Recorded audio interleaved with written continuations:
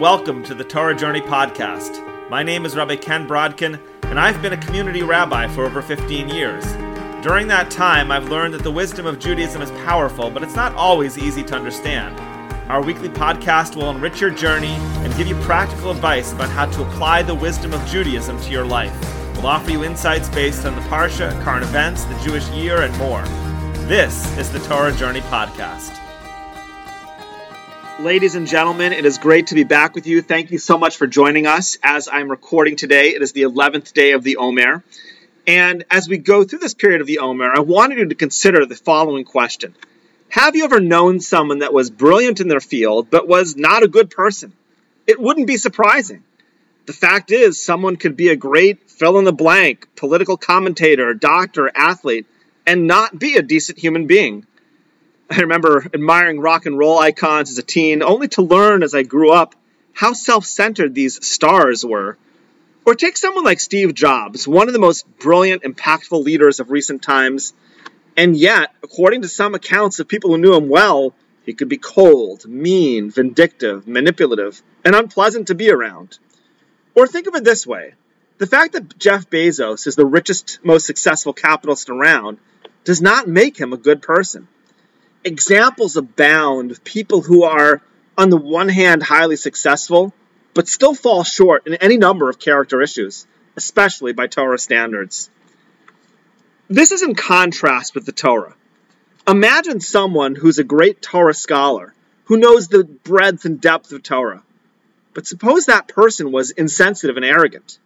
Can we truly call that person a Torah scholar? One of the most difficult experiences I had as a young man was meeting people who dressed the frum part, so to speak, but were dishonest or otherwise bad people. I once had a frum travel agent rip me off when I was in my early 20s. So perhaps, technically speaking, it's possible to know a lot of Torah knowledge and not be a good person. But obviously, that contradicts the very idea of what it means to be a Jew of the Torah. But even if we assume that it's a contradiction in terms to be a bad person steeped in Torah knowledge, we still have a problem. There surely are many people who can study Torah and act in less than ideal ways. So how do we assure that our growth in Torah knowledge will lead us to being better people? Stay with us today, because in today's Torah Journey podcast, we'll discover how our path during these days of the Omer can lead us to be the kind of person the Torah calls us to be, the very best version of ourselves. We are well into the period of the Omer. The Omer is a biblically mandated part of the year. On the 16th day of Nisan, after the Korban Pesach is brought on the 15th, the Jewish people would bring the barley offering known as the Omer. And from that day, we count 49 days, 7 weeks, until the Shtei HaLechem, the double bread offering brought on Shavuos.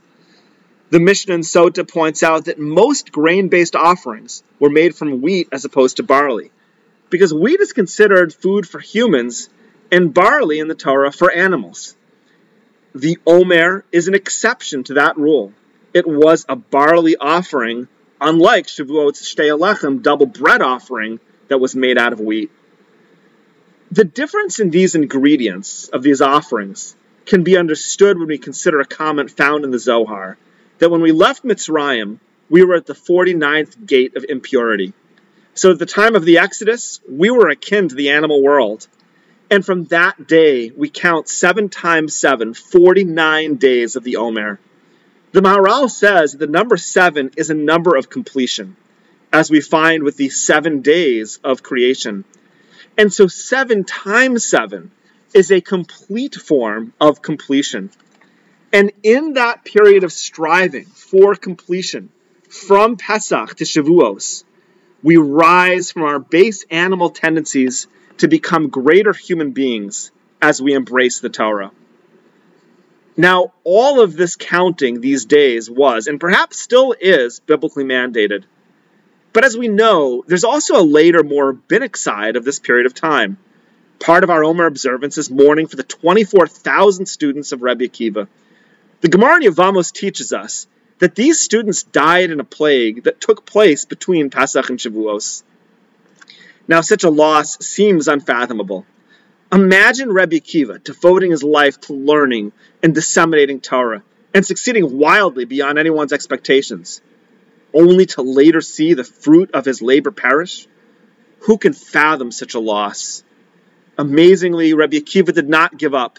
He persisted in teaching Torah, and he established 5 great sages in place of his students: Rebbe Meir, Rebbe Yehuda, Rebbe Yossi, Rebbe Shimon, and Rebbe Elazar ben Shemoah. All household Talmudic names. But hold on a second. Why did these 24,000 students have to die in the first place? The Gemara comments, Mipnei shelo nagu kavod zeh b'zeh, because they didn't accord the proper honor one to the other. Well, not honoring one another is surely problematic, but how could something so minor beget such a tragedy? And perhaps the answer is that a plague really is a natural occurrence in life, as we know from our own times. But there's also divine providence that could save us from nature. Now, these 24,000 students of Rebbe Akiva may have been decent enough people, but they did not achieve the true realization of what it means to be a Torah scholar. The lack of kavod that they accorded one another suggested that they hadn't integrated the honor of Torah into themselves and to see that in others. And as God's providence had it, these students were subject to a plague specifically at a time when they were supposed to embody Torah traits. It's hard to point a finger and say why something happened, but we're meant to learn from the loss of these students, specifically in the time leading to Shavuos. We're supposed to view the Torah as our path towards human greatness as we ascend this path. Recognizing the goodness of people, and especially of our fellow Torah student, is not just a preferred behavior. It's a fundamental part of a Torah personality. When it was missing in the generation of 24,000 students of Rebbe Akiva, it was fitting to start over with just 5 sages. Torah scholarship is meant to go hand in hand with growth and how we treat other people. Rav Chaim Soloveitchik was one of the greatest intellectual leaders of the past 200 years. As the head of the first modern yeshiva, known as Volozhin, he was famous for his conceptual frameworks and explanations of Talmudic law before his passing around 1917. But he was not only a scholar. Rav Chaim was perhaps irrationally devoted to helping people in need. His family recounted how their home was a bastion for the poorest people. Orphaned children were left at his doorstep. His woodshed was open for any person in the town of Brisk who did not have adequate heat. He could not sit in a warm house knowing that others were cold. His care for poor people was beyond any normal magnitude. The development of the mind of a Torah scholar goes hand in hand with the development of our personality. After all, the Torah is the reflection of God's light and God's will for us. The Torah is not merely an intellectual pursuit. It's the picture of human perfection that we strive for.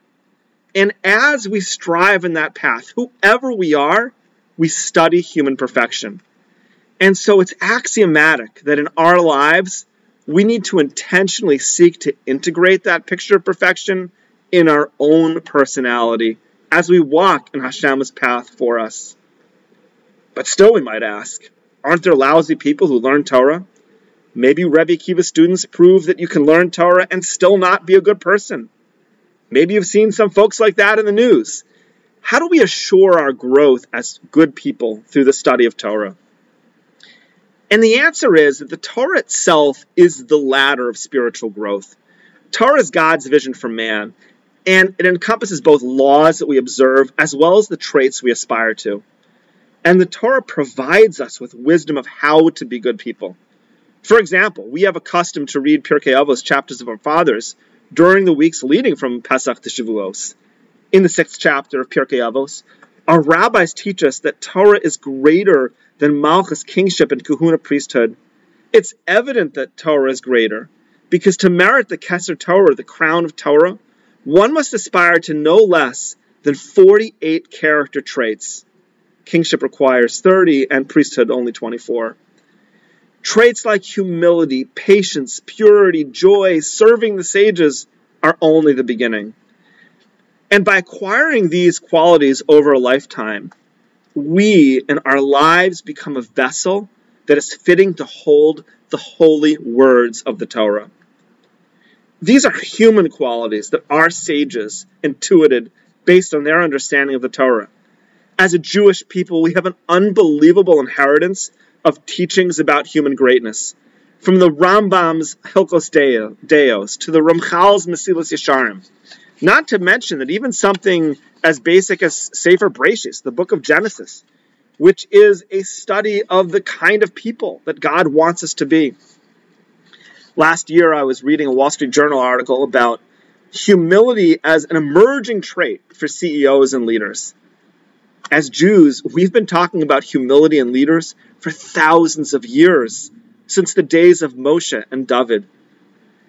As we learn Torah, we have to do so with an intentional eye towards becoming both self-aware and aware of the traits that God wants of us. If we mindfully engage in the Torah with this intention, it will lead us to ever greater heights. And you don't have to be a great rabbi to achieve this. Everyone in their level. When I was 19 years old, I was spending a year in Israel before starting college, and I went on a March of the Living trip to Poland.